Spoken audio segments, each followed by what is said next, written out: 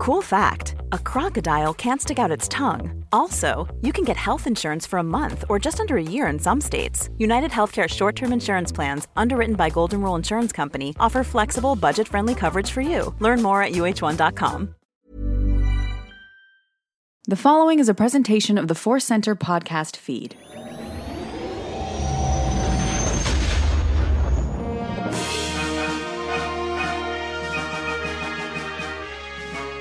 From the center of the galaxy, this is the Force Center podcast feed. I'm Ken Napzok. And I'm Joseph Scrimshaw. This is our news and cues. Cues standing for questions, not multiples of the character from Star Trek. So we're going to talk news. We're going to take your questions. And this week, we got a bunch of great news that's about toys in the future of Star Wars. Two of my favorite topics, Ken.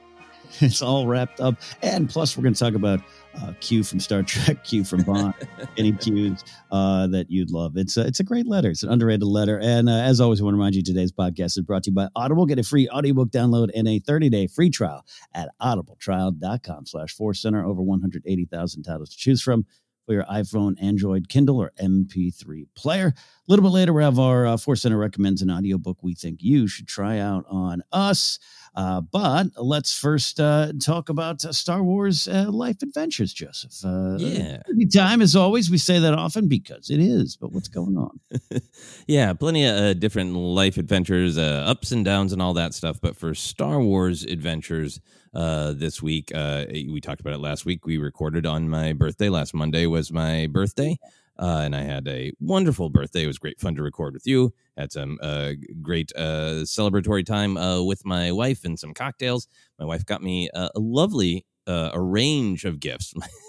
Over the years, she has so attuned to, like, I'm going to get him a gift from almost every different fandom he loves and something he's interested in the real world, and got me a book about, like, writings about the history of Los Angeles and Doctor Who stuff, blah, blah, blah, all sorts of great stuff. But she always is like, I'm going to get you at least one Star Wars thing. Don't worry about it.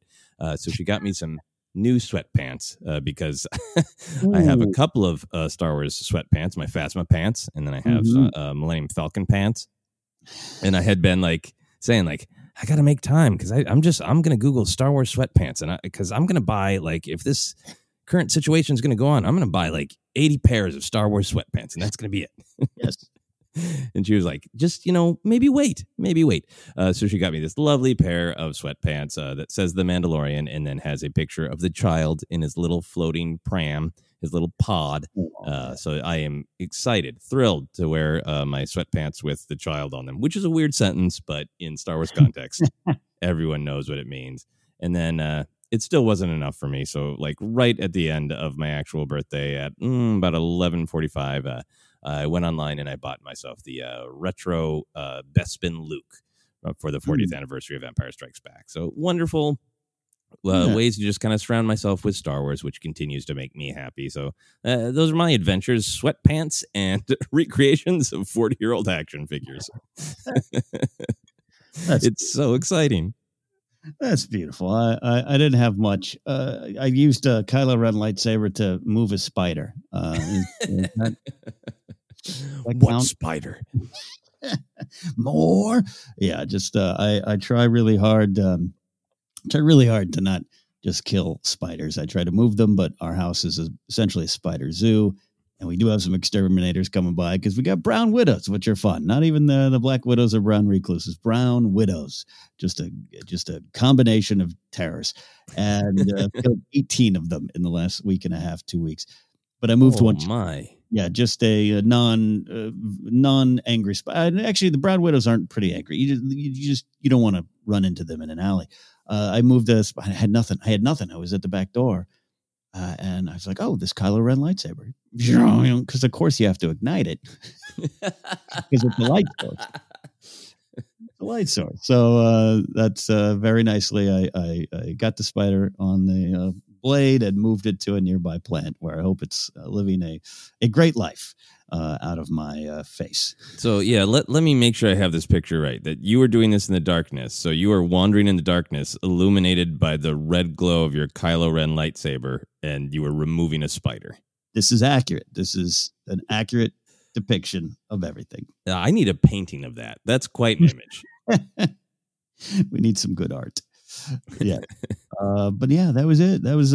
I mean, I didn't even get a chance to Battlefront this week. Mm.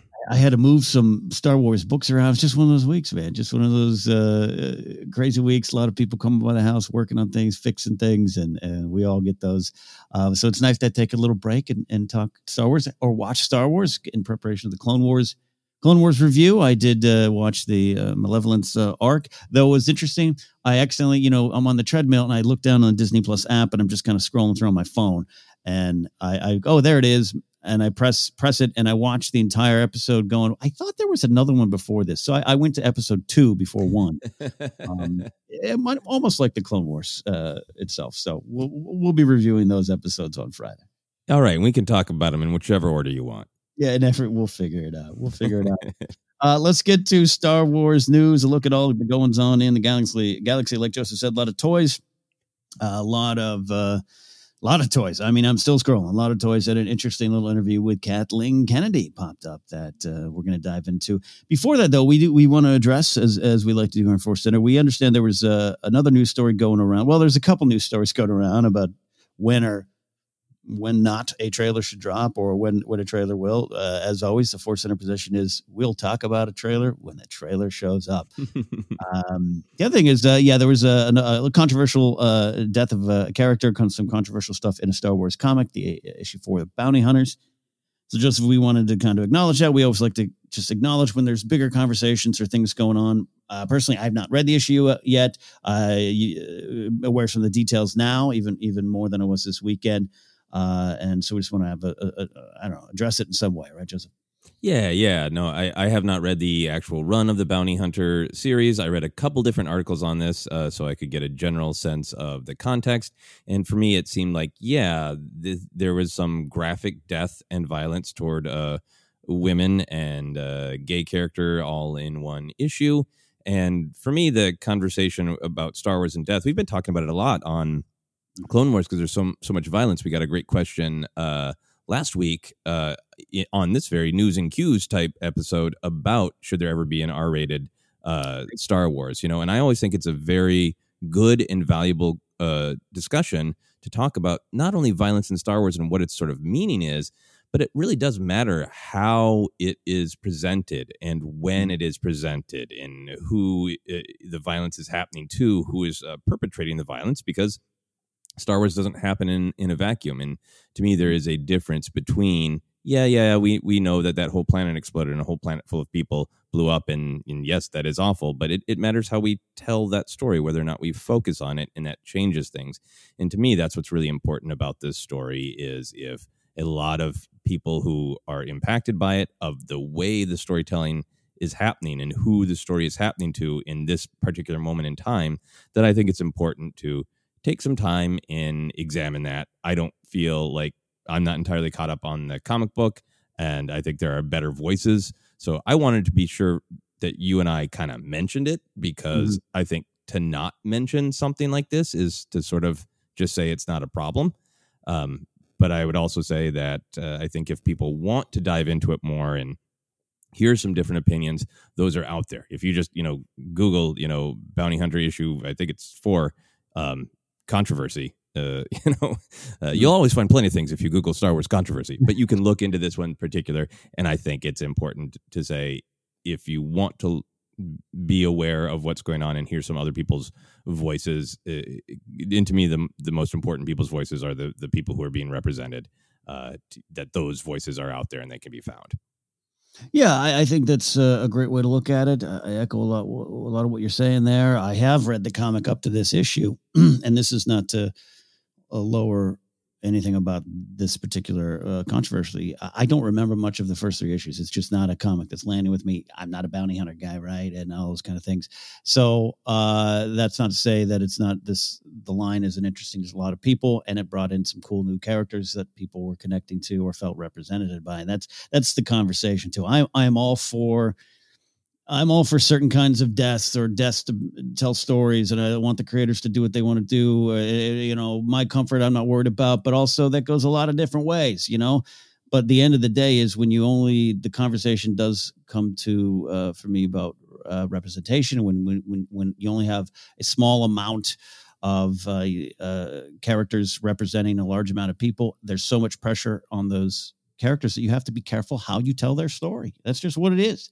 You are entering that kind of world where that stuff is not just important, it's necessary, and that opens up that conversation to me. You have an LGBTQ plus character that's there, yay, and then you kill it, boo, that's because it's the only one. That's the problem to me. Yeah, absolutely. And I am, again, what I mean by my comfort or comfort as an audience, that goes both directions for me. Like this, when I say comfort, I mean upset, emotional, sad, even disgusted, offended, anything uncomfortable as a viewer. It goes always because you are maybe uncomfortable about this character being killed, but there's also people that are uncomfortable with that character even existing, right? So comfort is kind of this big thing for me, but that all goes aside for that bigger issue. And I think, Joseph, you're right. I would love for you out there, if you want to know more of it, like Joseph said, go search the voices that are affected the most and listen to them on this conversation. Then maybe when I get the full context, we can talk about it some more, but I haven't gone to my shop and won't be for a bit. So that's our thoughts on that. Yeah. I think well said. Hey, like I said, I think it's important for, like you said, we have to acknowledge some of this, even if on this morning I haven't taken that dive into that pool. The pool's still there. Exactly, and it's still important, and we still think that people should read up on it and understand where people are coming from. And speaking of reading up on, there's a lot of toys things to read up on. That was a weird transition. I apologize please for Center listeners. Serious things, toys. But hey, Star Wars is all of those things, actually. I think you have to be able to have all of those conversations, and toys are part of it. Toys are what we take home with us to show how much we love these series, these figures. We have got, I know Celebration's coming up, Joseph, and I think that's where a lot of this is coming from, especially we got Funkos that were going to be released at Star Wars Celebration this upcoming weekend, right? Wow, it's weird to think. Yep. Let's start with Hasbro. I'll just run through these. We got Vintage. We got Black Series. We got a lightsaber. We got 5 packs, 3 3/4 5-packs. The Vintage line includes the Tantive V4 playset, which is that. It's just the hallways. Figures, I'm not even sure if the figures are included at this point. The Rebel Trooper comes with. Oh, you have just one. So Vader can kill that one guy again and again and again. Make sure you buy that. And of course, my page isn't reloading. Let's reload that page so I can see it. Then we got Hondo Ohnaka. This is more of a mold to match his Galaxy's Edge appearance. He's a fixture on Batuu. And then we got Rogue One Vader. So there you go. Buy that Vader. Throw him in the hallway, and you'll be all right.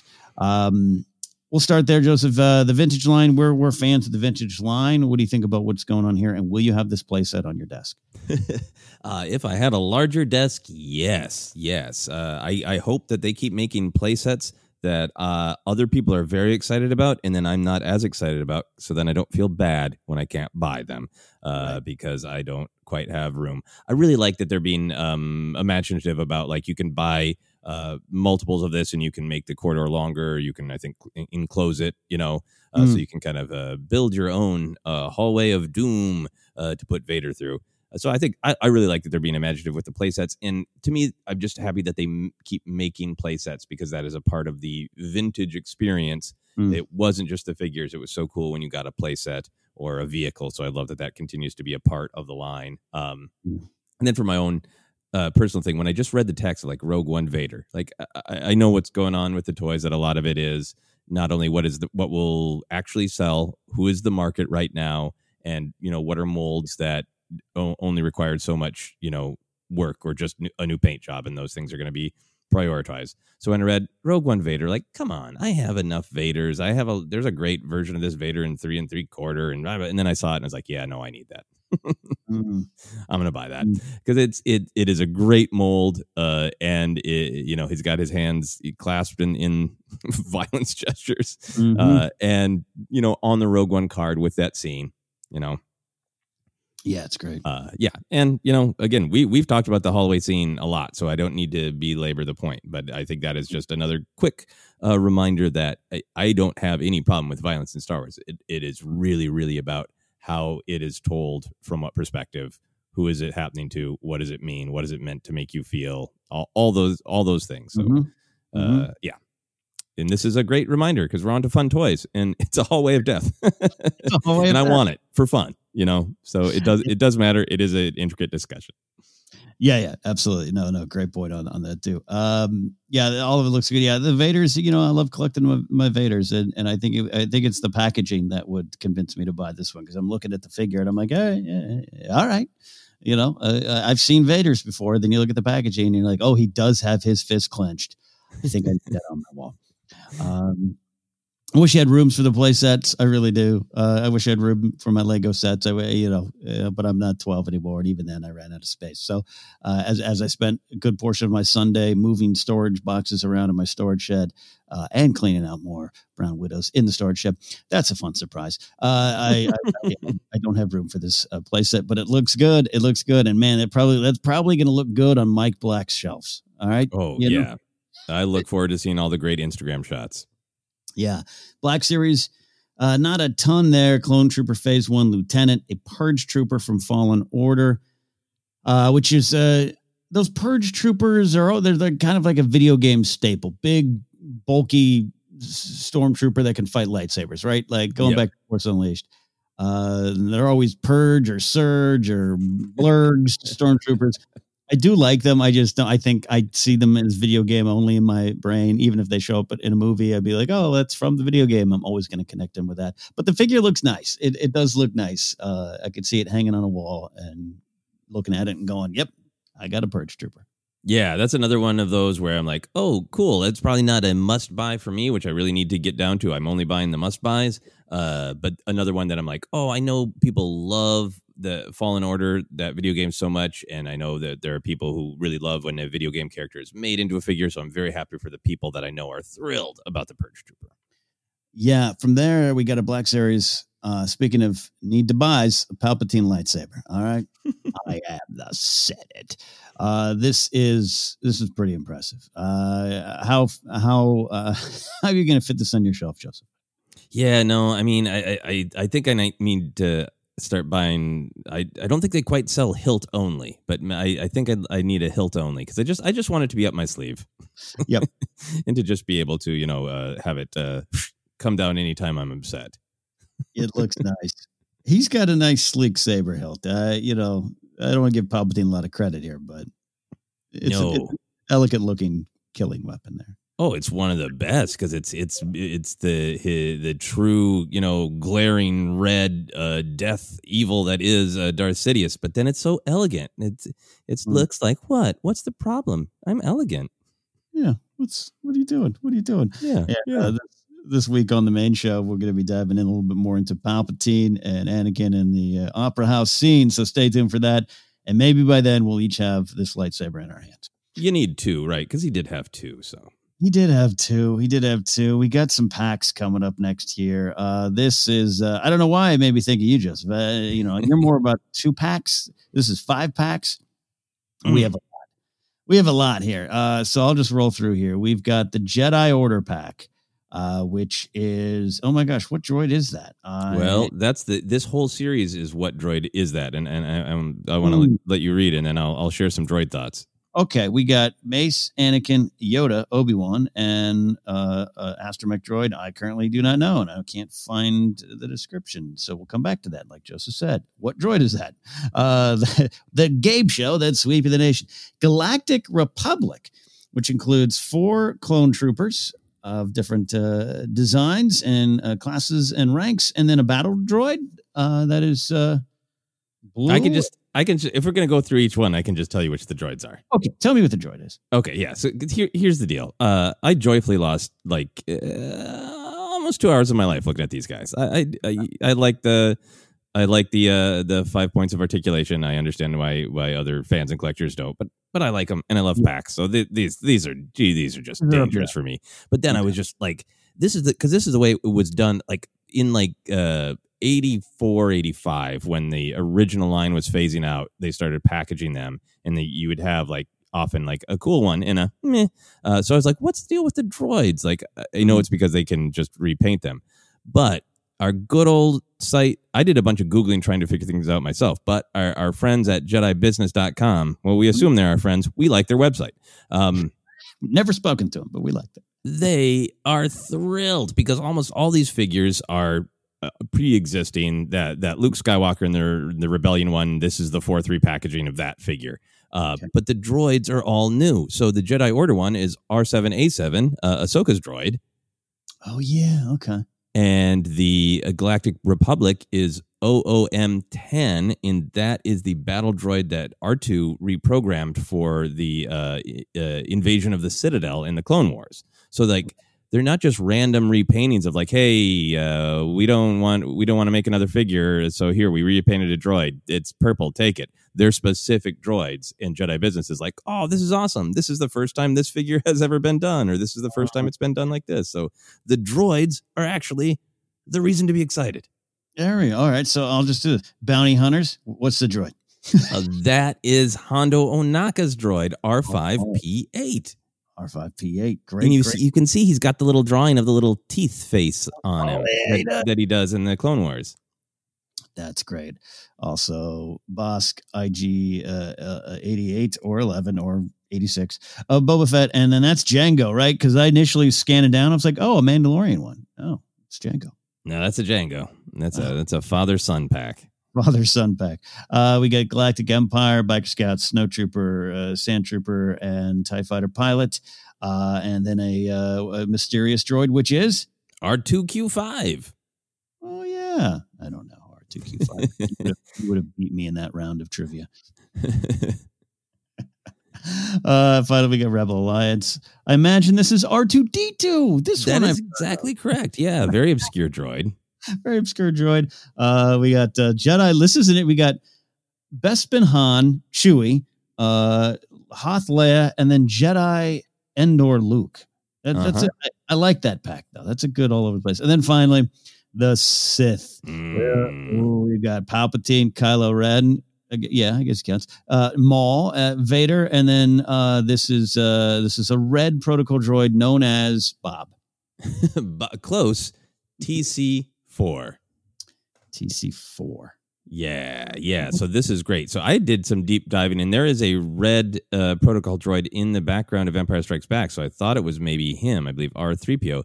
But according to Jedi Business, it is TC4, and TC4 is from a cutscene in The Phantom Menace, and then he is referenced in other legends. No, he's referenced in the Star Wars The Visual Encyclopedia, and then he did have some other references in Legends, because the Wikipedia on the Legends tab says TC4 was programmed with vast knowledge of the money-loving culture of the Swokes and served the Swokes delegates to the Galactic Senate. Yeb Adam Thorn. But he is TC4, not TC14, is canonically Senator Palpatine's droid. So that is that Sith pack was put together by Palpatine, by somebody who's like, I want to have the largest definition of what counts as a Sith. Yeah, and it's right. TC4 is right in the center too. It's a centerpiece. Yeah, if you don't know that, which it takes a lot of work to know that, a kid would just be buying this pack and going, "Oh, cool! All the famous, most evil Sith and Darksiders ever," and then a droid that's red and mean. Droid. Rounding out, we have the Resistance BB-9Es, the droid in that one. This one I do know, it's a 2-pointer. And then the Resistance, no Dio, we get a Porg and BB-8 and C-3PO in that pack too, along with Finn, Poe, and Rey, leaders of the Resistance, all through the movies there. So, all right, we stumbled through that. Joseph wins that round of research with some wonderful information on the droids, because I just was living in ignorance over here. I was the kid going, red droid, yay. Yeah, how are you going to get? How do you resist this? How are you going to resist this? Yeah, I may not be able to resist the Sith one because TC4 just sitting there in the middle, being all red, of like, we are the most powerful villains the galaxy has ever known. This guy's red. Yeah, like I don't know if I can resist that. I have most of those figures. Yeah, already in other packs. Clear some space, indeed. Run through some of the other ones here and have an overall discussion. Funkos, we're going to get some Celebration Funkos. We were, and we still are, going to get concept art Chewie, concept art Vader, concept art Starkiller, and concept art Boba Fett, paying homage to Ralph McQuarrie's designs. And also, we're going to get a nice little set Yoda lifting the X-Wing. So I love that. Why do we still love these concept art figures, Joseph? Years later, they're still popping up. What's the connection there? I think I have two theories. I think one is people who've been collecting for a long time, or maybe I shouldn't be biased from my perspective, but I think that there's a desire to have something unique, right? And I think this is like, it's a deep cut, right? To see the action figures or the Funko Pops of those original drawings is the fun of having a deep cut. And then I think for me, there's just the like, imagine that your first draft of something is so good that decades later, people are making toys of your first draft. It's just kind of a tribute to Ralph McQuarrie of like, well, I understand why all these characters evolved from what they were, but they were damn cool on your first draft, on your first try. They were this amazing that we can't let go of them. And he nails a lot of them. Yeah, it is. I think no matter when you discover Star Wars, it doesn't matter when. When you start digging into the history, these pop up and they just inspire imagination. Giant what ifs. The Dark Horse comic that they put out towards the end of Dark Horse run with Star Wars of the Star Wars, the Adventures of Luke Starkiller kind of comic series brought a lot of these concepts to life. They show up in Rebels. I mean, you want to crawl into every corner of Star Wars when you become a fan of a certain level of passion. And these kind of, I think, take you back to the, wow, that was Luke. Han was going to be a green alien. All that kind of stuff. Chewie's mouth didn't close. Wow. Yeah. Yeah. And then if you watch New Hope, he still has trouble closing his mouth. Which I love. Final reveal. This one probably I'll find a way to get it. Empire at 40, Lego Star Wars Bespin Duel was going to be a Celebration exclusive. Now you can try and track it down if you're like me. This is the Bespin Duel. We got Vader, we got Luke hanging over there on the edge. Luke's got a little, he's got a, shocked, pained facial expression on that Lego face. Definitely gonna, this one's calling me. Those 5-packs are calling you. This one's calling me. You need that display, right? Well, it will be built and then put into a plastic tote in a storage box surrounded by brown widows, but I'll have it, Joseph. I'll have it. That's what matters. We'll get an office eventually, and it will have like a tiny amount of space for actual podcast equipment, and then it will just be a museum that you and I get to visit. Yeah, it's kind of it right now. If you want a tour of 1987 baseball cards that are worthless, come on down to my storage shed, and there's some Funko Pops as well. We talked about our overall thoughts on these here. Anytime a new round of toys comes out, I get excited, Joseph, and then I lose. What do we really want next? Is there any figure? Or at this point, are we missing anything? I mean, big. Oh yeah. I mean, I think the toy thing for me is always an exercise in learning from Star Wars and trying to let go. I understand that there is a reality of selling these, and there's a reality that sequel era fans are not buying toys in the volume apparently to create more figures. But for me, like, I really, really would love to see them start putting out some more figures from the Rise of Skywalker, and I do think there are figures that would sell. Like, in particular, like, I have my list of what I want, just blue sky in it. But what figures that I think actually would sell? I think the restored Palpatine from the Rise of Skywalker, I think that would sell with his, awesome belt that he made out of the power of the dyad. I think would sell in the vintage line, because that's what I want, the 3 3/4 vintage. Right. I think cracked helmet Kylo in 3 3/4 vintage is like that's got to come soon. I really truly think the vintage 3 3/4 Jedi training Leia would fly off the shelves yeah. of the internet. So those are three that I think are like realistic, that I would really love to come for an announcement, because I want more from the Rise of Skywalker. It's you know, it's very weird to have such a major Star Wars film so represented so slimly by the action figures right now. Totally agree. And give me that Claude. Give me a Claude in many shapes and forms. Plush Claude, squishy Claude, kind of Play-Doh feeling Claude. I assume he feels so. Yeah, no, good answer. Good answer. A lot from that movie.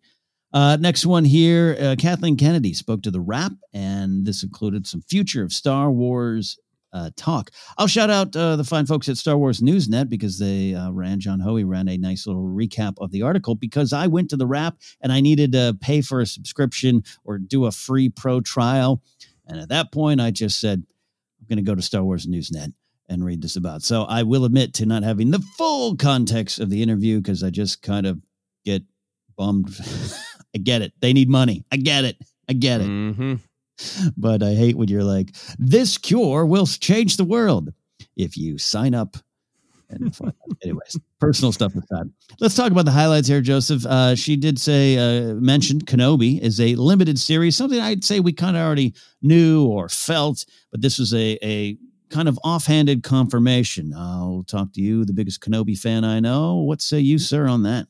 Yeah, I think this is a great confirmation of things that had been reported as possible by different outlets, and it makes perfect sense to me. Not only with the scope of Obi-Wan's story, but also with Ewan McGregor. You know, I think he seems like he would be happy to revisit this and then move along. I don't think he's like, and this is my retirement. 17 seasons of Kenobi, every second he spends, in between these movies. So, yeah, I'm really happy, because I do think, in particular, I think since we are living in a world of a ton of content, I think it's a great time to be happy for the things that feel like they should be limited. And in fact, that makes them even stronger, because it's a story. It's a beginning, a middle, and an end. And you treasure that and then go on to all the other content. Yeah. And these limited series, it's like, I like that, because it's just going to, bring you could bring in some really potential big names, as they have with Ewan McGregor, by just come here, do this cool thing, get on with your life, like you said, and no 6 seasons in movie, indeed. So I'm actually encouraged by that. Then she got into the future of Star Wars there, called Making Star Wars. And I'm paraphrasing a lot of this here a little bit, because again, Ken didn't sign up for a full subscription. She called Making Star Wars a, quote, ongoing process. It says the focus had been on, quote, finishing the saga.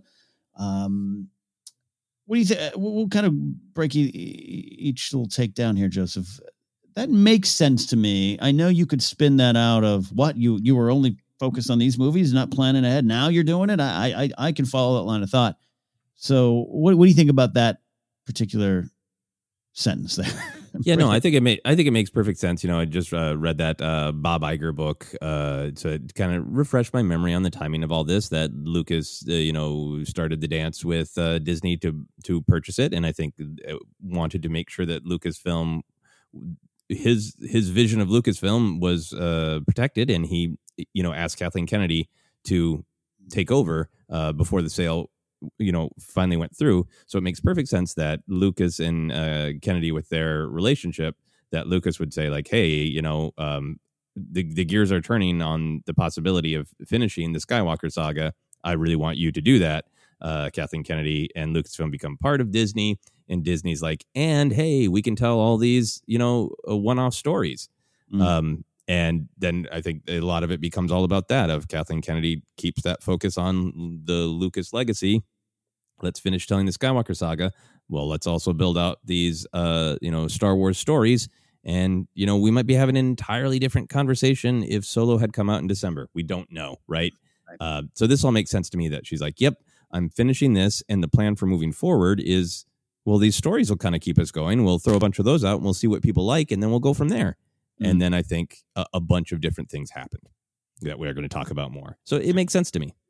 Yeah, no, it does to me as well, as someone who's not in her position. And I just don't think to me, it wasn't like they've never had one conversation about the future beyond episode 9. It just was, that was the big thing. And you want them to focus on that. It's the saga. It's the Skywalker saga, 7, 8, 9. That's why we all kind of came to the table as fans. Like, yeah, you're continuing this. Yes. Give us those stories. So it just makes sense too, that they would focus on that. Before moving on there, she says there is a, quote, realization that the mythology spans 25,000 years. So confirms Darth Bane and the Old Republic Hero series on the way. Oh, yeah. No, I think she's probably taking some meetings with some huge Darth Bane fans who've pitched that that's what it should be. I think, honestly, I think that's kind of what she is talking about here. You got on the bullet points, that she's taking a lot of meeting with a lot of talent in Hollywood who are fans. So, I mean, the realization, I think, is probably that I would guess that they are hearing from lots of people who like, this is the part of Star Wars that I like. Here's where I think we should go. Yeah, it makes sense. Yeah, like you said, she said they're having fun. Quote, having fun. That's important. Meeting a lot of filmmakers and talent, that they needed to take a step back and absorb what George created. I like the use of that. I like that idea. And I think it's something that we continuously do.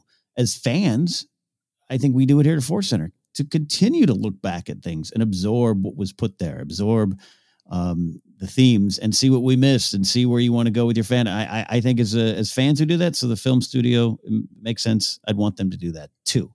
You know what I mean? Absolutely. Absolutely. And I think there's so much to examine from their perspective of not only like what are the themes of the Skywalker saga and what of those ideas make sense to continue to be a part of Star Wars and what are more unique to the Skywalker saga. But then there's also the whole, it's really important for George to innovate in technology and in design. And then there's the, why were George's movies financially successful? Do any of those lessons translate to the modern movie making world? I think looking at what George created, it means from a lot of different perspectives. Yeah. Yeah. So much is in the pipeline that we know about, and more that we don't know about. And this, again, whether things go forward or not, development processes, that's the way of it. I am going to make this movie. I was just reading this weekend. Don't ask me why. The planned 9 to 5 sequel with Lily Tomlin, Dolly Parton, and Jane Fonda. Like, this was 2 years ago. And I grew up loving that movie. It was one of the first movies I remember watching as a kid. And I was like, oh my God, what happened to it? And it just went away like a wisp in the wind. So as it is 9 to 5 with 9 to 5, so it is with Star Wars. Do you think, Joseph, though, with all the stuff in development, they're trying to figure it out. They're taking these meetings with this extra time everyone kind of has right now it's unintentionally provided by the pandemic. Do you think it has allowed them to take even more time to absorb, to plan, and then also reevaluate about what they want to do going forward? Yeah, I understand that fans hear this and it can interpret it as what you haven't been thinking about this. But the way I think about it is, she is saying the number one thing was finishing the Skywalker saga. The Star Wars stories and the animated shows were kind of planting seeds to see where we would go next.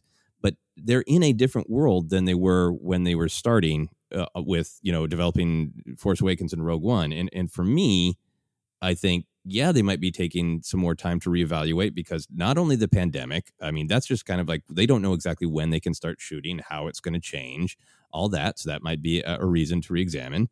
Disney Plus, they had no idea that Disney Plus was coming. They hadn't, go ahead and read Ride of a Lifetime. Bob Iger says, like, I decided that this was absolutely the priority. And I knew I had to go to all these companies and say, hey, I want you to cannibalize your own product. I want you to put what you're going to put on the big screen or on the small screen of television. And I want you to focus to putting some of that into this new streaming service.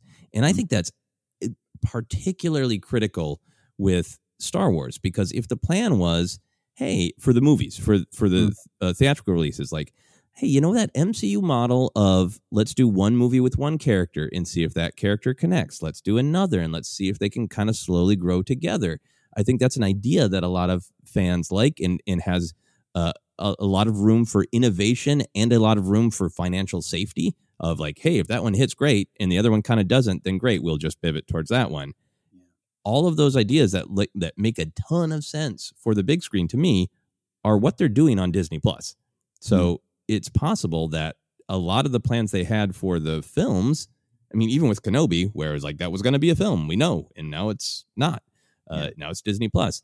How much they're reconsidering what does Star Wars look like on the big screen, given that one of the approaches we could have used on the big screen, we're now using on Disney Plus, where we're just telling a bunch of smaller stories from different pockets, and maybe they spin off. Maybe in 5 years, there's a Mandalorian verse on Disney Plus, and there are 4 shows that all grew from that, and that could have been this amazing, revolutionary Star Wars on the big screen, but now it's on the small screen. So I think re-examining in the context of that makes a ton of sense.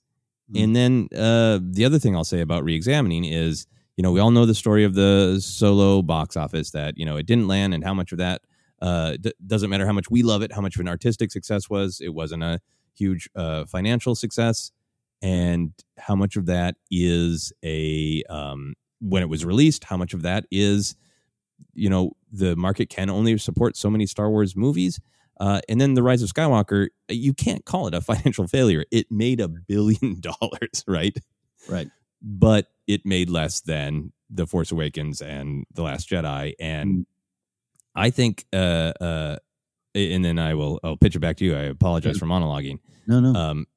I think there's this big thing of, in my heart of hearts, I think that what they should do is find an artistic vision that they believe in and do a trilogy. Because I think a trilogy makes sense for it's on the big screen. It's special. It has that rhythm of a Star Wars movie, a Star Wars event, and they should find an artistic vision and creators that they believe in, and they should tell a great new story, just like George did with the prequels.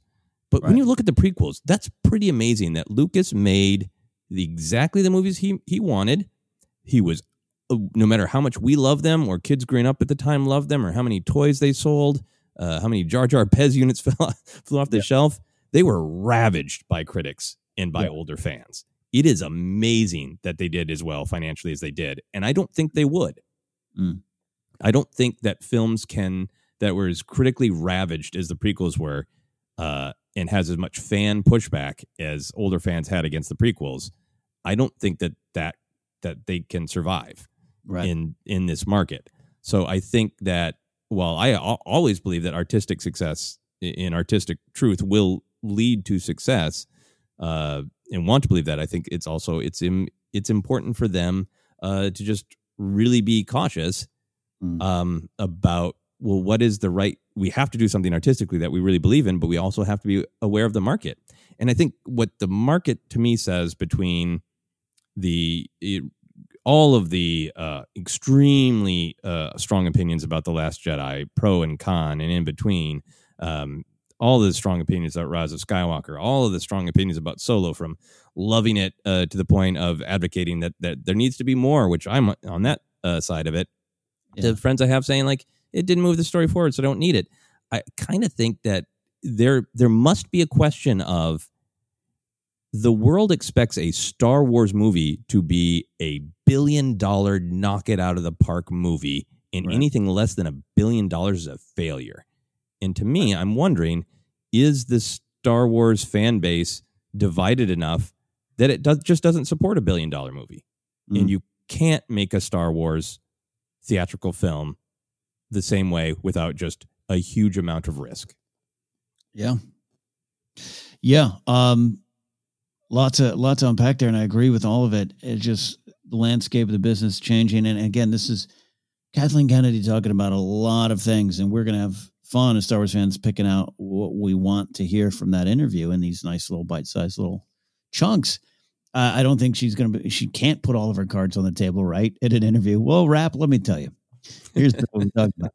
But I like what she's saying. I've always believed, and you got to kind of be able to pivot. And look, 2012, the deal went through. 2011, it was in serious talks.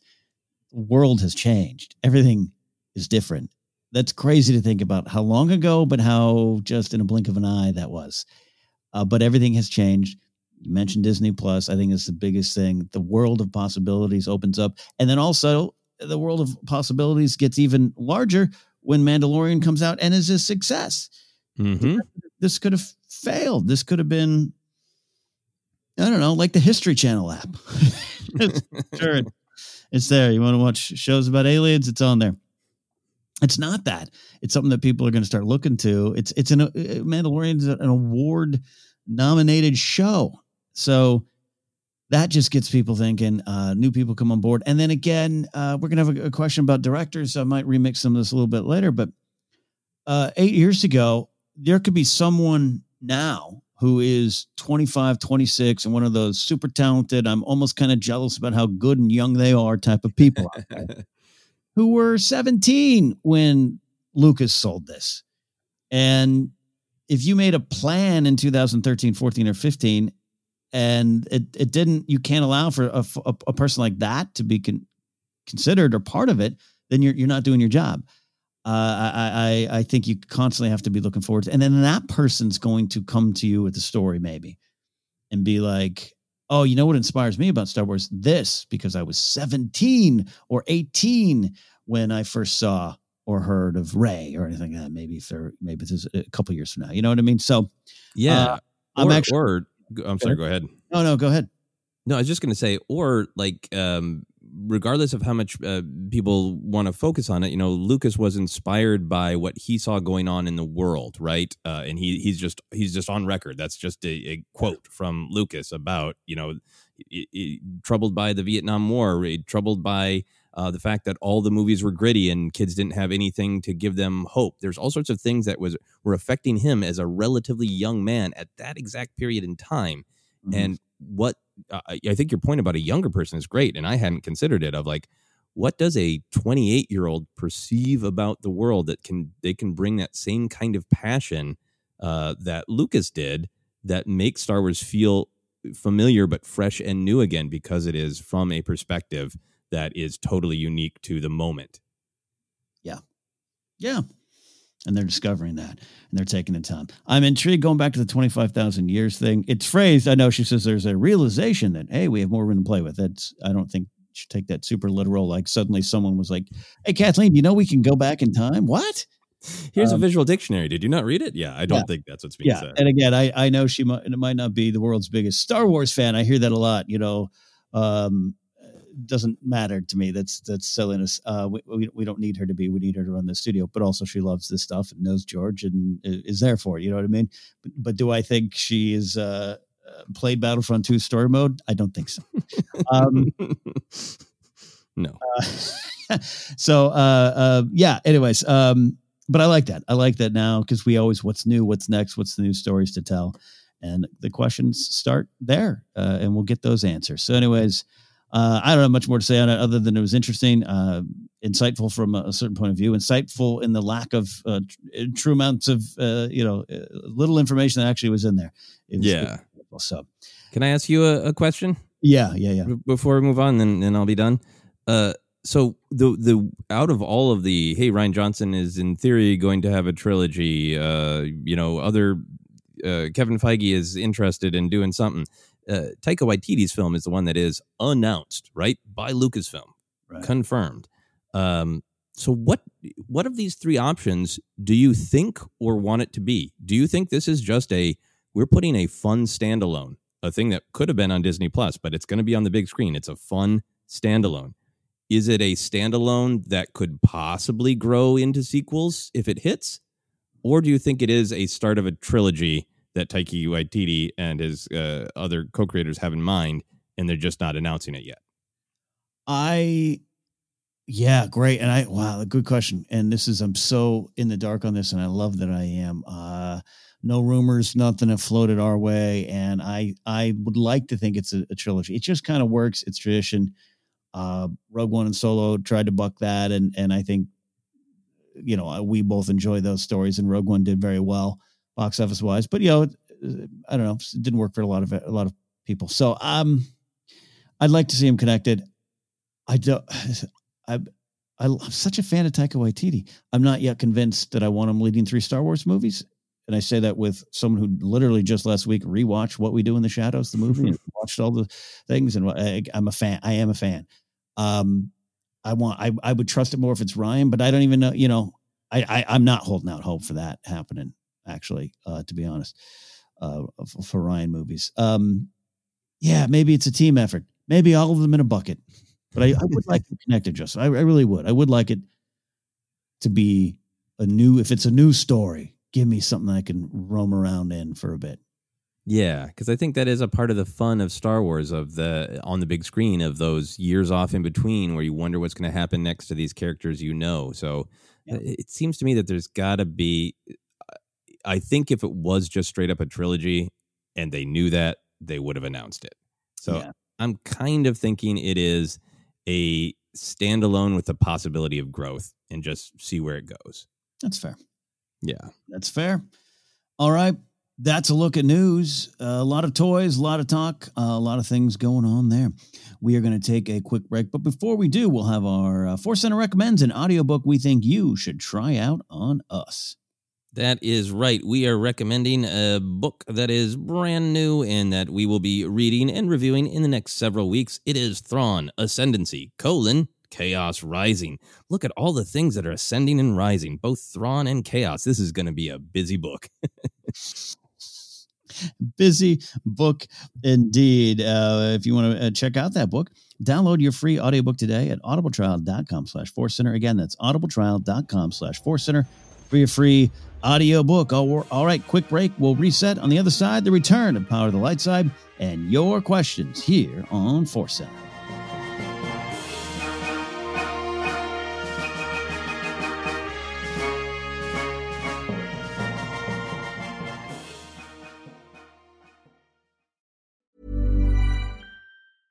Cool fact, a crocodile can't stick out its tongue. Also, you can get health insurance for a month or just under a year in some states. United Healthcare short-term insurance plans, underwritten by Golden Rule Insurance Company, offer flexible, budget-friendly coverage for you. Learn more at uh1.com.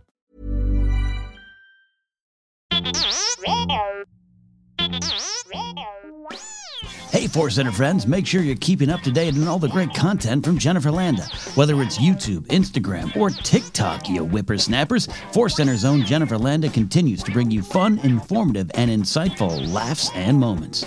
Also, Jennifer brings her experience and perspective as a Star Wars-loving mother to her DIY projects, blogs, and more. So be sure to head on over to JennyLanda.com. That's JENILANDA.com for articles like how to make your own Darth Maul sneakers or 10 unique Star Wars baby gift ideas. Follow Jen on Twitter and Instagram at Jennifer Landa and on TikTok as Jennifer Landa 1138.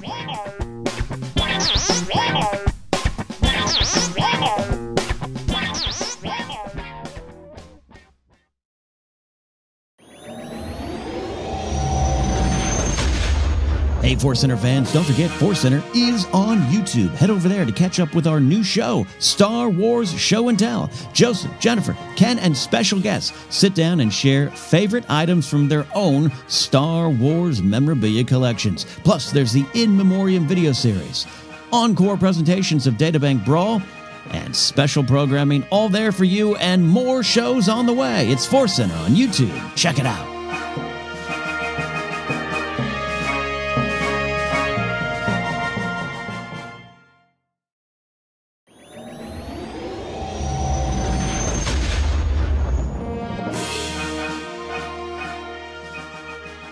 And we are back here on Force Center.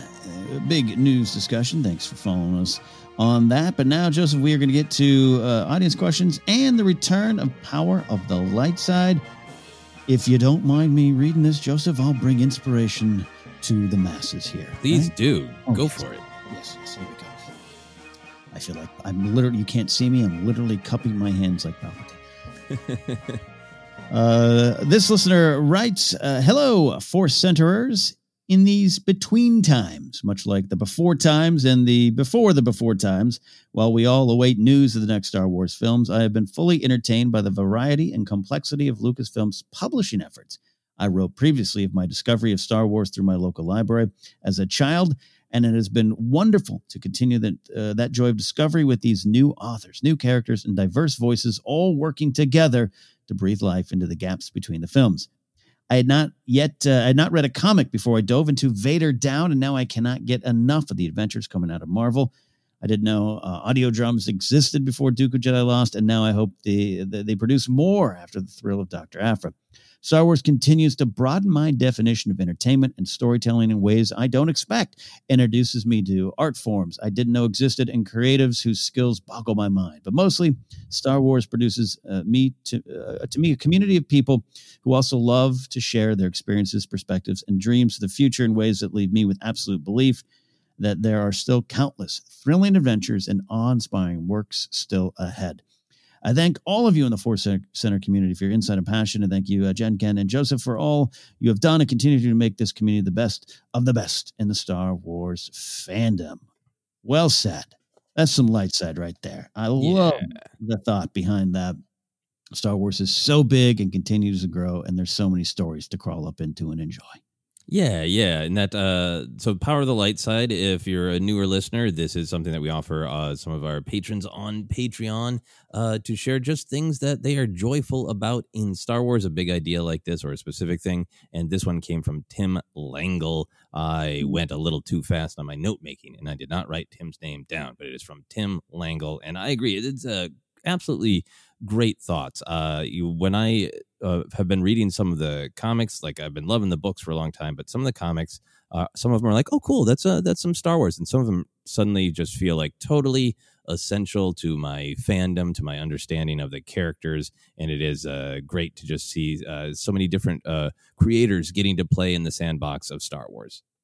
Yeah. And I think we're blessed. And you know, the Legends expanding universe, all stuff was there, and that carried the Star Wars story for many fans.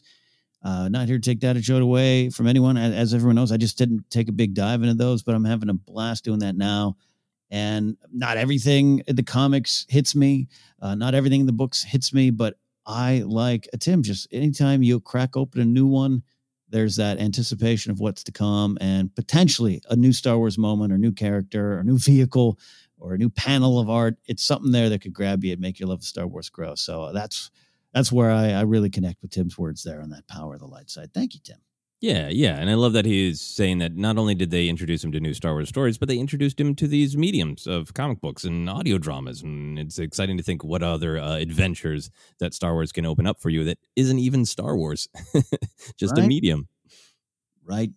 So that, as Joseph said, it comes from our Patreon page. If you want to head over there and support, we'll tell you where to at the end of the show. And you, too, can submit a Power of the Light Side piece. All right, Joseph, from there, we're going to go to our audience questions. That is right. We get audience questions all the time from both social media and from our patrons on Patreon. We put out a call, I want to think 2 weeks ago on both Twitter and Patreon, and we got so many great questions. We will be living high on questions for several weeks, so thanks for all the great questions. If you posted one, we will be getting to it. This first one, it comes from Twitter. And it is from Laura Likes Star Wars. That is her Twitter handle, her Twitter name. She is, of course, from the Force Toast podcast and a mighty competitor in the Schmodown movie trivia contest Star Wars division. So Laura asks, if you could pick any film director that has not directed a Star Wars film yet to direct a new Star Wars movie or show or series, who would you pick and why do you think they would be best suited to the job? This is a great, exciting question, one we have not tackled in a long time, and I love the way Laura phrases it. Like, this is a good interview question. Like, and not only what do you think, but give me some supporting evidence. Don't just shout a name out. Give us some supporting evidence. I am so glad I lost in the Star Wars tournament, so I didn't have to face Laura Kelly. Swept me away out of the tournament. All right, so I remember back to my old movie talk days. Anytime one of those, what's a new director you want to see on a project? I'd always struggle because I famously or infamously, if you're my old bosses at the Collider, didn't watch a lot of movies and don't pay attention to a lot of up and coming directors and writers and voices. I kind of wait till they come to Star Wars and then I learn who they are. So I did try to dig some stuff up here. Now I'm going to say, she says not director of Star Wars film. I'm going to also extend that to like Mandalorian, because Deborah Chow, I want to see what she does with Kenobi. I'd love to see what she could do with a movie. Bryce Dallas Howard, her joy just is just so catchy. Rick Famuyiwa, we loved his insights on the Mandalorian Disney Gallery show. So I'd love to see them get more shots, not just at Star Wars with Mandalorian, but a bigger project. But I'm going to put that on the side. And I, this isn't a young, hip choice, Joseph. This isn't a name you've never heard. It's actually a name that I was associated with some potential Star Wars projects. Someone who's been on the record saying like, oh yeah, I would love to, or has even said in some spots, oh, I pitched them things. And there's some bigger conversations or secrets that we don't yet know about that. But I still would love to see Guillermo del Toro. I still really just think, and I'm not super familiar with Pan's Lab and everything, but I've I definitely watched his stuff, either the big, popcorn stuff with Pacific Rim or that gothic horror thriller one he put out a little while ago. I just, for his love of Star Wars, for the weird underbelly of Star Wars that he could have taken that dive into. He wanted to do that Jabba film, or it might have been attached to some other film projects or stuff, rumors, of course. But I just think there's a vision that he could have brought to it that would have been really just breathtaking at times and interesting, scary at times, maybe thrilling. I just think there would have been just a visual palette on the screen. Check my movie blog for more critic work. and I still think it, I still hope it happens, and it could be a missed opportunity. Yeah, no, I think there's a lot in Guillermo del Toro's work which makes him a good match for Star Wars. I, remember some of the things that he said about how much he is a filmmaker who loves the telling the stories of the people who feel left out or feel unseen. And I think that's, Star Wars is in a lot of ways an underdog story, and everyone has value, and let's celebrate that. So I think that perspective is great.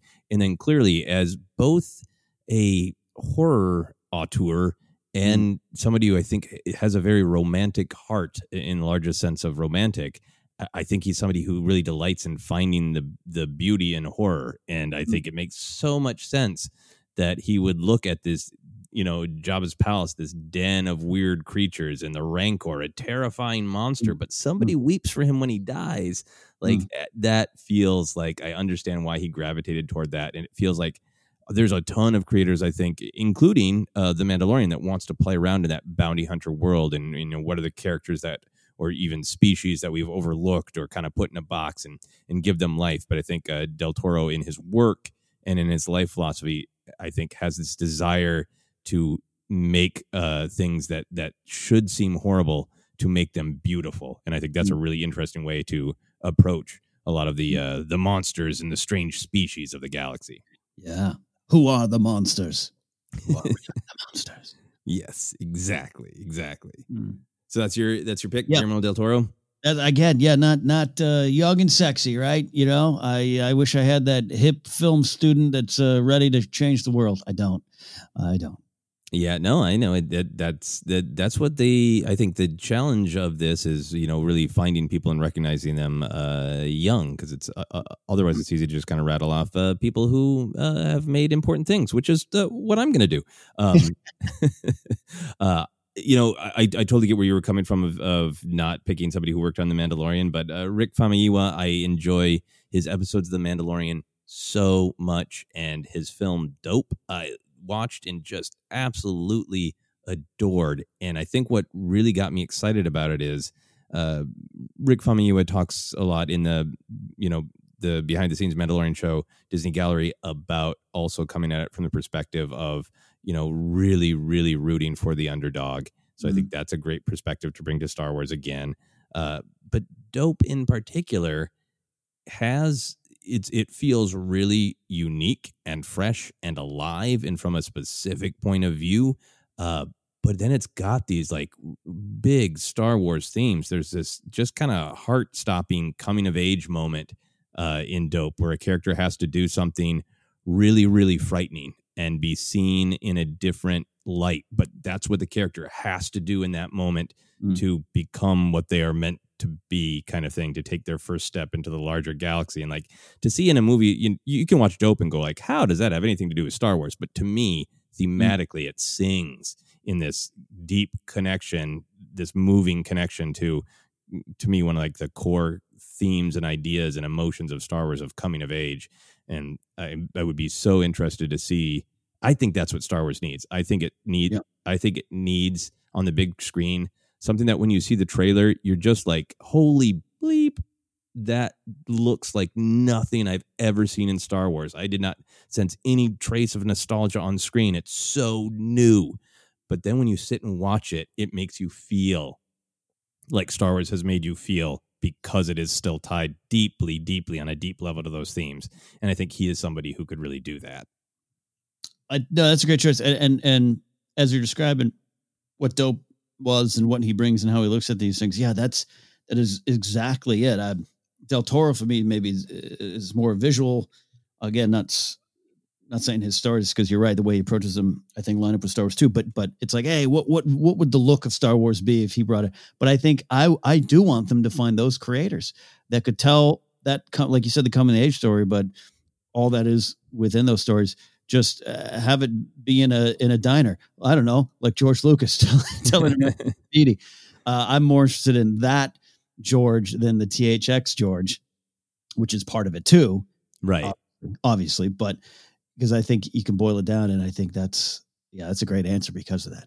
Yeah. And because I cannot contain myself, just a couple of the names that I want to throw out there is Patty Jenkins. I know she's kind of an obvious choice, but I really love that Wonder Woman film. I think it also has things that really remind me of Star Wars, because you break that movie down, and it's dealing with some very, very Star Wars themes of Diana goes out into the world thinking that, that she needs to, wield this weapon and defeat something, and it comes to learn these other ideas about where power might come from. I'm trying not to spoil a movie that's a very popular movie that's many years old. I'm trying not to spoil. Anyway, the point is, it's got amazing action. It's got a fresh perspective. It has humor and hope and all the things that I like in Star Wars. So Patty Jenkins comes to mind.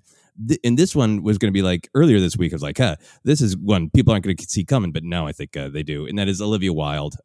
The comedy she made, Booksmart, is one of my favorite movies of recent years. Absolutely hilarious and also incredibly moving. And then, this week, the reports that she's going to be doing a big Marvel movie. I think Olivia Wilde is, again, somebody who can handle comedy and deep emotion and theme, and has a different perspective. And especially if she's, going up to that next blockbuster tier of handling a Marvel film, she seems like she is on the trajectory. And then the last thing is, I think there's many, many Russo brothers to be found, which by that I mean somebody who is mostly worked in television. There's a director named Rachel Talalay, made Tank Girl back in the day, but then has mostly been doing television. She's done some of the most critical, incredibly important episodes of recent Doctor Who. She has done DC CW shows. She has done Riverdale, and she's on record of saying, I would love to do a Star Wars. So I think there's a ton of people out there like that I don't know. Right. Yeah. And that's and that'll be the thing, So you don't really know. Come along and change your world. But great question, Laura. Absolutely. Thank you so much for sending that in, Laura. We're going to move on to James Ito. James says, which Star Wars costume from any era would you love to own and wear in private and public? Love the specificity. Yeah. Well, that's the rub, right? It's got to work both ways. It's got to have some kind of comfort, style, but So talk me through it, Ken. It is late at night. You are in your home dealing with the spider infestation. Yeah. Which Star Wars character are you dressed as?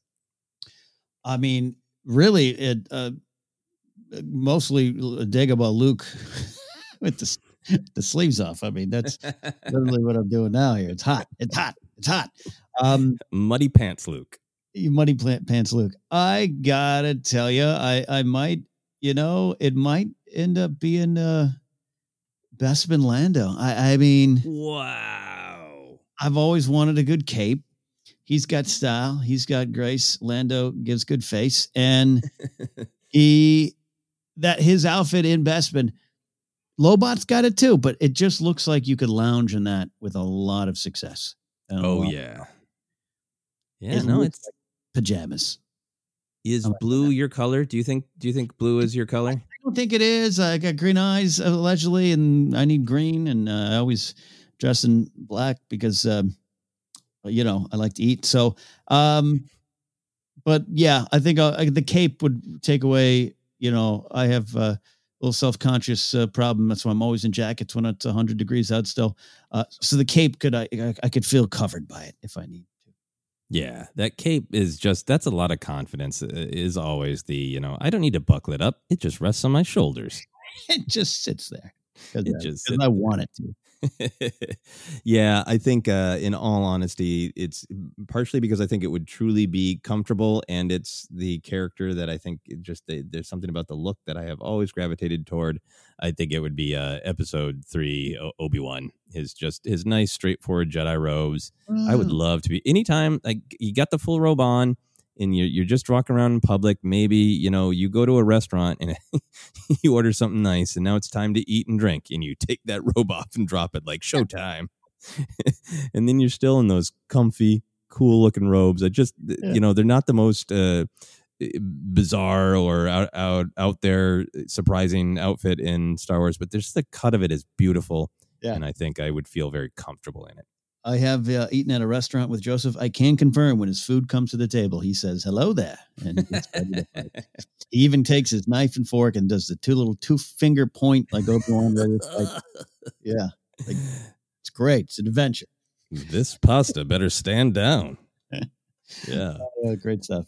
Yeah. So many. That's such a great answer to private and public, because I absolutely would. You know how when you wear like the right shirt or the right outfit that, it's not even about anybody else seeing you. You just feel good in it. Yeah. I'd feel so great in Obi-Wan's costume. And just sitting here on the internet, my tweets would be so much better if I wore that costume.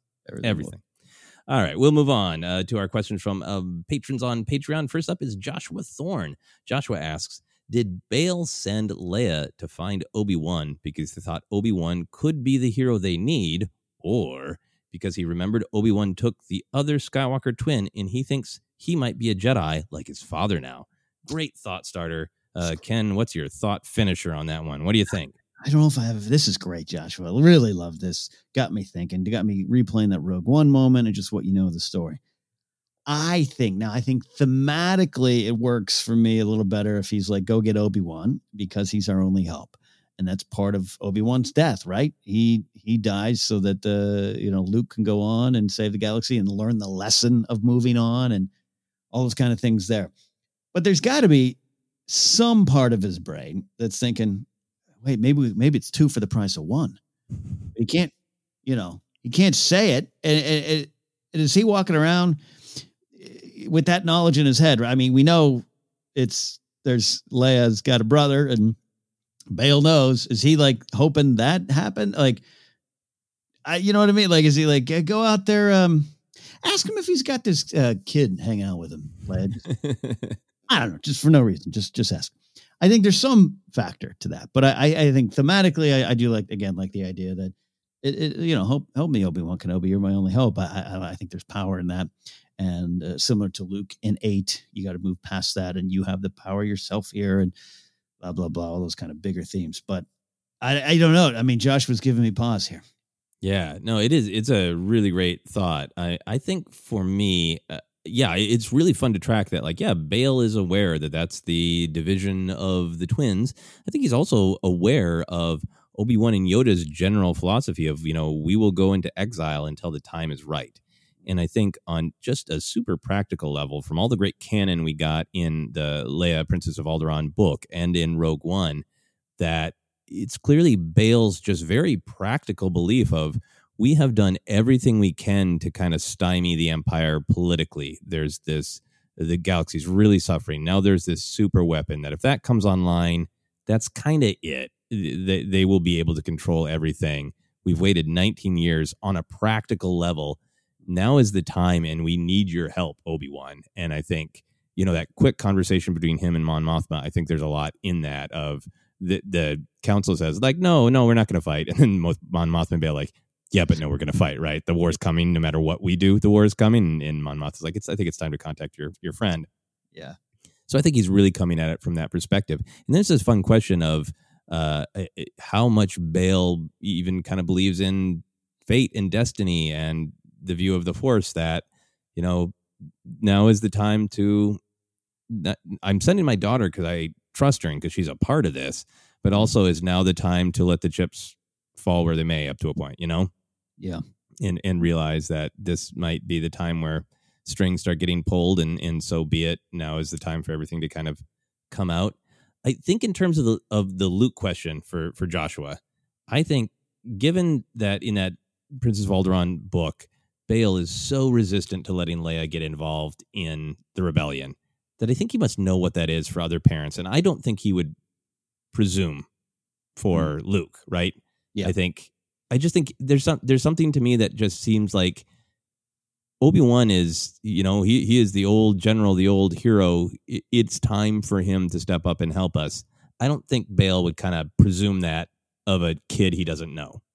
Right. Yeah. Of the same age, of the same. Yeah.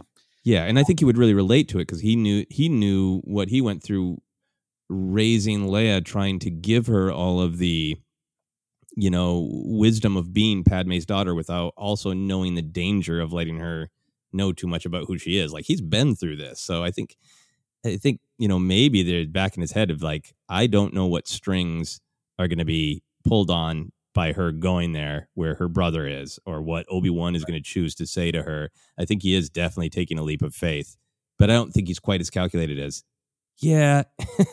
And maybe that other kid's ready to kick some ass too, Yeah. Look, and if Obi-Wan shows up and goes, hey, we got some help here, I think Bail would have taken it. Tragically, didn't get to find that out. But I agree with what you're saying there too, because there's got to be some concern of who his father was, just like a concern of who Leia's father was. But Bail knows Leia. He raised Leia with Breha.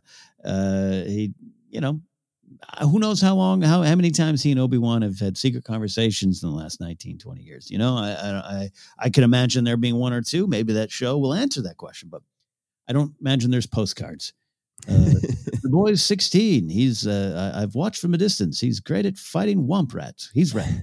I don't imagine that's happened. Yeah. And that's what's really thrilling to me with this question is it's great fun to just kind of have headcanon and have our opinions. Great thought starter from Joshua. But to know that we're going to get an Obi-Wan show and we might find out that there has been contact or there hasn't been contact. We know that there's in the Cassian show, we know that Bail is the actor's cast, right?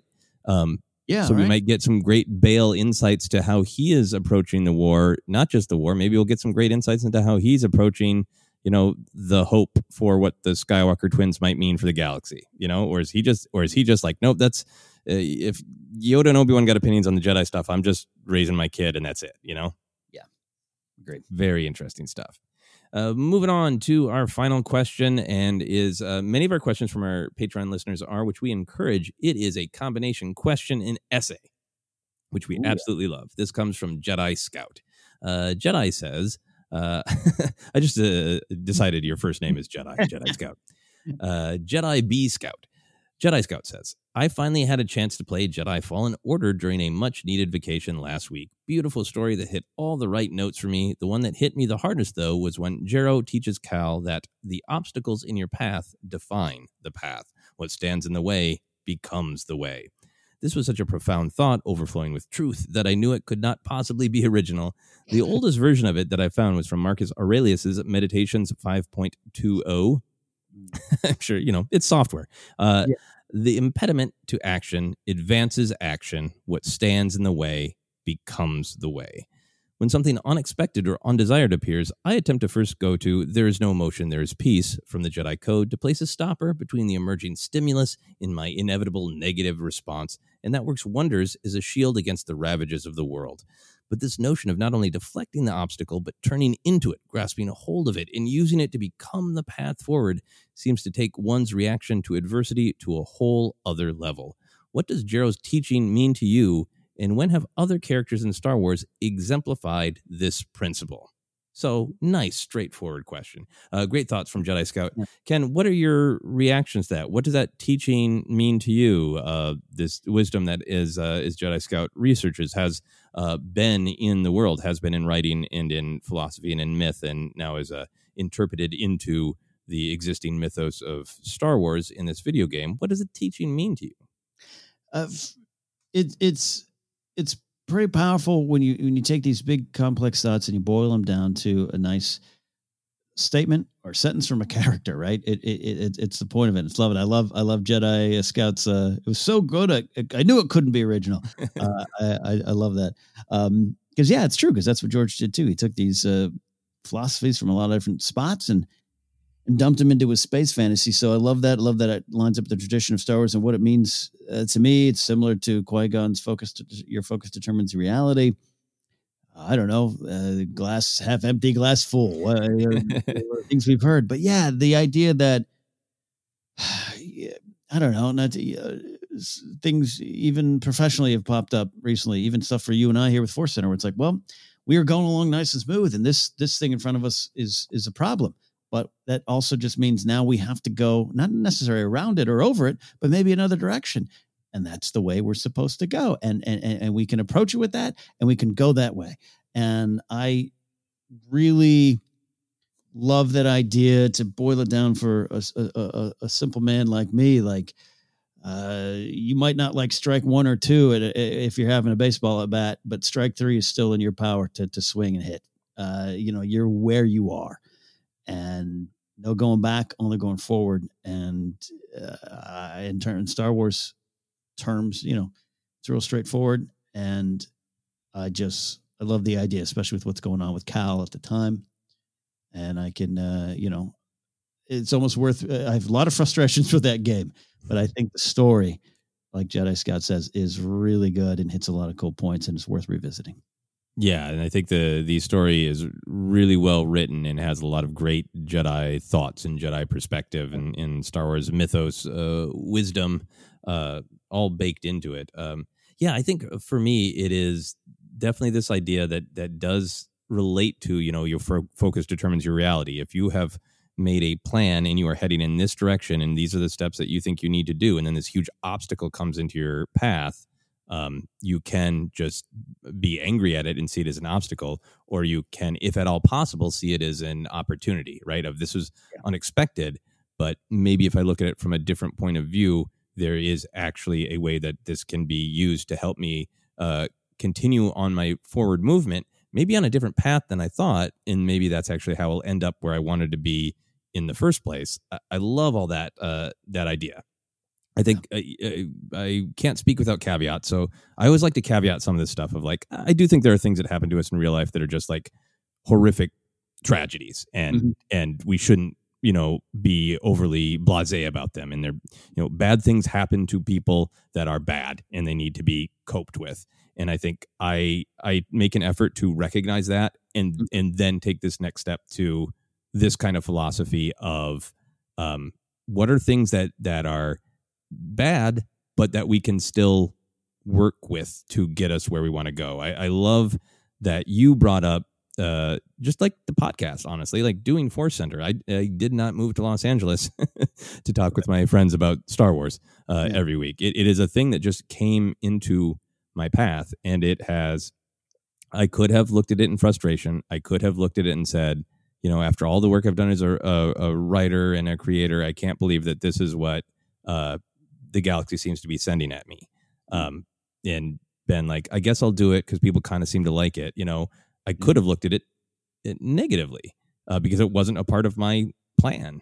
But I have found so much joy in embracing it, and honestly thinking through all the themes and ideas of Star Wars and hearing other people's ideas and the relationships that they have changed entirely the way I look at writing, and have changed entirely the way the kind of things that I want to create, and have made me a different kind of Star Wars fan than I probably would have been. And that to me is a personal example of, it wasn't what I planned. It was a thing that plopped down in front of me through, all this great happenstance. Yeah.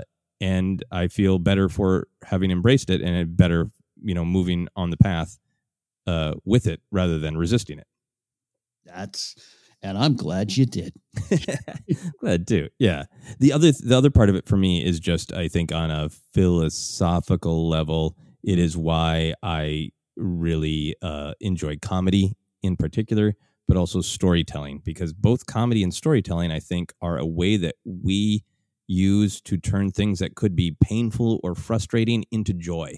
Like as simple as, hey, if something, kind of crappy happens and you turn it into a joke, you turn it into a story that maybe educates, but maybe is just cathartic and just turns something that could be upsetting into something that's joyful for you, that's also joyful for an audience. That's a great way to look at this, of just like, yep, that I had a really bad day.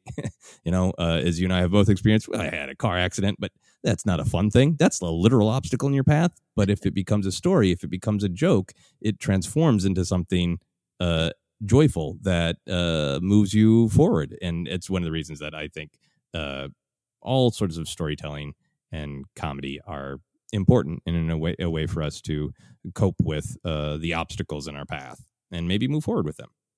Yeah, and I love that you tossed in not tossed in lightly, but put that caveat up top of, yes, there's trauma, there's things that happen, and I think there is a proper and an appropriate way forward, but so it's not an all. We're not saying it, and Jarl's not saying it either. It's all the clones just killed your masters. It's okay. Just pivot. Just change your branding on your logo. No, it's not that simple. But I do think the ideas, these powerful ideas, are powerful because just they're there for you to digest and choose the direction forward. Because again, you and I always, that destiny takes you to choices. So here you are, and you don't know what way is forward, and a blockage in the road will send you down the street you needed to be on in the first place. Yeah. Or in the case of that car accident, my decision to go straight instead of my normal left left me without a car. But because of that car and the payout, I was able to eat food during the lockdown. Things work out. Things work out. Your focus determines your car accident, right? Exactly. So the second part of Jedi Scout's great question is, when have other characters in Star Wars exemplified this principle of turning the obstacle into the way forward? So I was trying to think of like literal, like, not literal, but just, now we must go down this hallway. But just there's some bigger ones with Luke on his journey forward, his journey to be a great warrior, and all the things he learned, including, your dad's the guy you got to kill or is trying to kill you or trying to run the galaxy. That was a obstacle in his path. He had to go a different direction with, choice or not. But I'll even go down. I like Poe Dameron. He just wants to get into that cockpit and fly. He's a fly boy. And then along the way, things start happening. Next thing you know, there's obstacles in front of him, and the path he's on is to the position of leadership, and leadership on a grand scale that brings a lot of weight and pressure and stress and dark times, and they're all on his heart and soul and his mind and literally his body. And I that's why we love that Lando scene at the foot of Leia's deathbed, and what it means to me. Just, how did you do it? How do you go on, and how he gets there in the end? That's also a little bit how I look at this question and that kind of stuff too. Is Poe could have been like, I don't want to be a leader. I'm going to blow stuff up. That's my goals, and I'm sticking to it, and I'll get around it. He was forced to go another direction and eventually gets there. And that's also, to me, what it means is it is hard. It is a hard journey, and you go through long, dark tea times of the soul, but you might find yourself better on the other side. Yeah, no, I think that's a great example. And I think there's kind of endless examples in Star Wars, from the kind of really straightforward to the deeper philosophical. We just did that episode of the Clone Wars Report analyzing the Clone Wars episode Ambush. And I feel like that episode of Ambush is a lot about that, where the clones are like, we are totally outnumbered, and you're just one tiny little Jedi. And they keep, and Yoda keeps reminding him, it's like, yeah, the fact that there are fewer of us, we can actually turn into an advantage. And yeah, we're actually literally walking away from the direction we're supposed to go to, but that will actually help us to go through the coral reef this way, because that's the path that is better for us. So there's like literal stuff. I think on the literal side, like Chewie in the Ewoks taking the AT-ST, right? I mean, that's a real, like, literal, the obstacle of like, that thing is shooting us. Let's embrace it. Let's embrace the obstacle. And then that follows all the way through to Han can't get the door open. Han and Leia can't get the door open. Right. And Han using that obstacle to get them to where they need to be in the bunker. And then, like, even to the deeper, I could go on and on about all the. I think that the idea in The Rise of Skywalker of it is a Jedi's destiny to confront fear of that. The thing that you don't want to deal with, but you have to in order to move forward is, I think, really representative of that idea. And, just to gravitate to the one specific example, Luke on Endor in particular, like, yeah, it's his destiny to face his father. But Vader is a specific problem, a specific obstacle in that he can sense Luke and he knows exactly where the rebels are. And that's just a great example of Luke saying, like, well, I'm going to have to face my father eventually. It's an obstacle that he can locate the rebels because he can sense me. I'm going to lean into it, and I'm going to solve that problem by just facing my destiny, by facing my father now. And of course, we all know where that choice leads to a good resolution for Luke Skywalker. Good stuff. Yeah. Great thoughts. Thank you for everyone for sending in their questions. For Jedi Scout, Joshua Thorne, James Ido, and Laura Kelly. Thank you for all of the great questions. And we have so many that came in from Twitter and Patreon, and I'm looking forward to tackling them in the coming weeks. But for now, that's it for our questions, Ken. That's it for our questions, and we're starting to wrap up this very fun News and Cues show. If you want to join the conversation, just give us a follow and keep up to date on Force Center happenings. Go to Twitter at Force Center Pod, like our Facebook page. We are on Instagram and YouTube as well. Podcasts available in a lot of different spots, including Anchor, iHeartRadio, Apple Podcasts, Google Podcasts, and more. We have merch available at tpublic.com/user/Force Center. You can support us at patreon.com/Force Center. Always happy to have new people on board to help support us.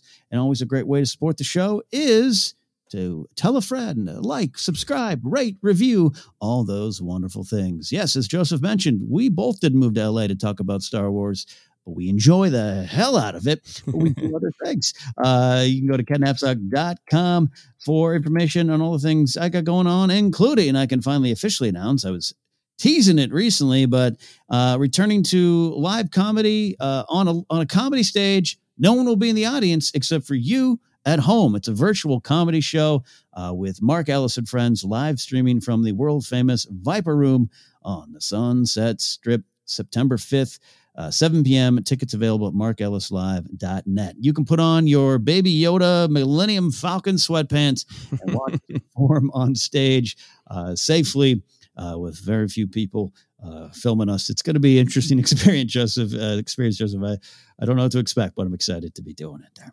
Yeah. Now, are you able to, like, obviously the other comedians' performers there will be a sound of laughter, but are they pipe in the sound of anybody watching at home so you can hear the laughs? These are good questions. I think there are going to be other. Mark's headlining, and Josh McCougan and I are going to co-host the show. We're trying to figure out how to do that on stage together. We have to. It's 6 feet apart. But I think there's going to be other comics, and I think I heard they're going to be doing it live from their houses, that they won't even be at the Viper. Wow. A limit on how many people can be there. Details still may work, but it's going to be fun. Mark's, Special Dog Stepfather came out last year. You were part of that tape in Chicago too, Joseph. Mm-hmm. Now building forward to the new special as comics are wont to do. So it'll be an interesting experience. I mean, I'm excited. I just don't know what to expect. Oh yeah, no, that's a fun and unique challenge, and I think it'll be a great show and a great experience. Speaking of pivoting into the obstacle, see The Pandemic. I think a lot of us are pivoting into the obstacles. Yes. Final thing here before we pitch to what Joseph's got going on. We on the News and Q show here, we like to highlight charities and everything that we believe in sport on our own personal websites and channels and lives. Right now, the California Fire Foundation is the charity I'm talking about, the cafirefoundation.org. It is a nonprofit organization that provides emotional and financial assistance to families of fallen firefighters in the communities they protect. Right now, state of California, as is our want this time of year, it is a lot of wildfires. In fact, 2 of the largest ever on record are going on right now, mostly Northern California. So SoCal, we haven't been hit as hard yet, but it's just last year were some of the worst ones there. I've been out here 22 years, and And every year we got some, but there's just, as you build into the hills, the tragedies just become more apparent. And so this is something that's close to my heart. And thanks to my Twitch followers, every month now on Twitch, we are doing a charity drive where I raise some funds, and a large percentage of those funds go to this. So we actually yesterday made a donation to cafirefoundation.org. Thank you all. Thank you all. For you, Joseph. Yeah, that's a great thing to highlight. For myself, you can find me at Twitter and Instagram at Joseph Scrimshaw, and then you can go to my website, josephscrimshaw.com, for all sorts of different comedy adventures, comedy albums. One in particular that I'll highlight is called Adventures in Voting, and it is a compilation of a bunch of different people talking about the pop culture character that inspires them to stay engaged and use their power and get out and vote. And any proceeds made from Adventures in Voting go to Rock the Vote to try to encourage people to get out there and vote. And then the other thing that I wanted to highlight this weekend is a friend of the show who's done a ton of great art for us, as well as T-shirts and all sorts of just great stuff, and has been a great person to hang out with, an all-around wonderful and talented person, Brian Ward. Brian lost his father to COVID-19, and we wanted to highlight his great TeePublic store. He has so many great T-shirts, including the amazing Roll It Again. He has 2 different designs of Roll It Again, of capturing that amazing moment where Ian McDermott came out and said those beautiful words, "Roll it again." But some great mashups. The Palpatine as Pooh Bear with a jar of Snoke. Absolutely beautiful, hilarious stuff. So I think this is a great time to give him the support that he always deserves, but in particular now to go check out his TeePublic store. And that is at teepublic.com/user/Brian, BRYANE Ward, WARD. Yeah, great choice to highlight that, Joseph. Well said. Brian's just a great guy. A year ago, Star Wars Celebration, we were on the floor hunting for figures with him as well. And that Roll It Again shirt, I have one of the versions. It's still one of my favorite to wear because, as we talked about on Star Wars Rank this week, that is one of my favorite Palpatine quotes. So, Brian, we're thinking of you during this tough time, and we hope you find some comfort and peace. We appreciate you, and we'll talk soon. All right, that is it for this week. Another supersized edition of the Superstar Destroyer of our fleet. Force Center News and Cues. Thank you all. We'll see you next time. This was Force Center.